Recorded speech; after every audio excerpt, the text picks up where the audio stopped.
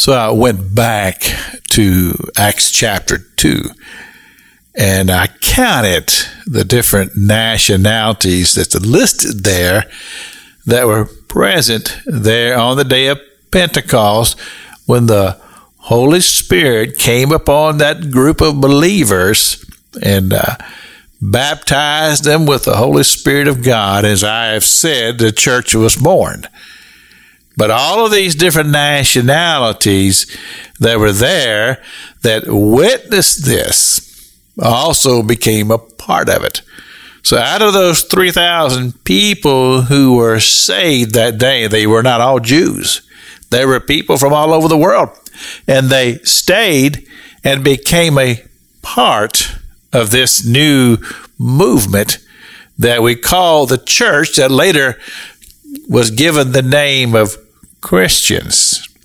And so now, when you come to chapter 6, and you see that there was a murmuring between the widows of the Grecians and the widows of the Hebrews, and there was some animosity that had developed over who was being treated better.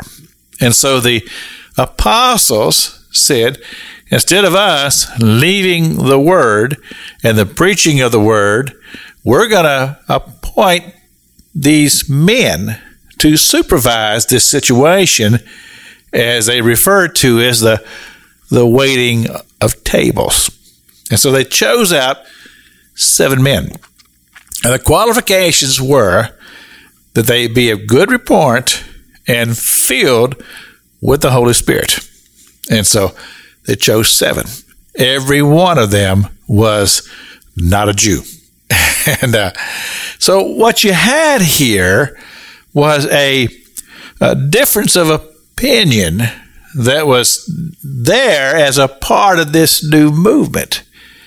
Because how do you start something like this? And of course, you're relying on the Holy Spirit. You say, "Oh, Holy Spirit, lead us."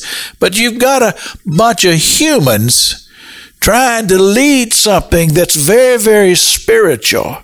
And you would hope and you would pray, as we all do, says, "Lord God, don't allow me to get into flesh.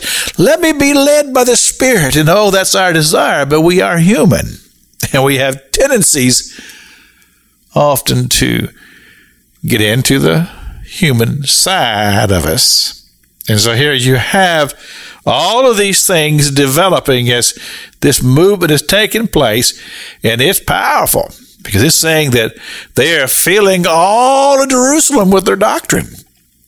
And they're going from house to house and having these house meetings, and they're experiencing the revival fire. The Spirit of God is moving. People are being healed. It talks about how that Peter had become such a powerful force for the Holy Spirit that people were just lining up sick people in the streets, just hoping that as Peter passed by, his shadow might come across somebody and bring healing to their body. That's revival fire. That's what we pray for. We said, "Lord, let this happen." And it was happening there. But wherever the Spirit of the Lord is, you know there's going to be opposition, because there is a spiritual force of darkness out there that is always opposing the move of God. But we know that when God is moving,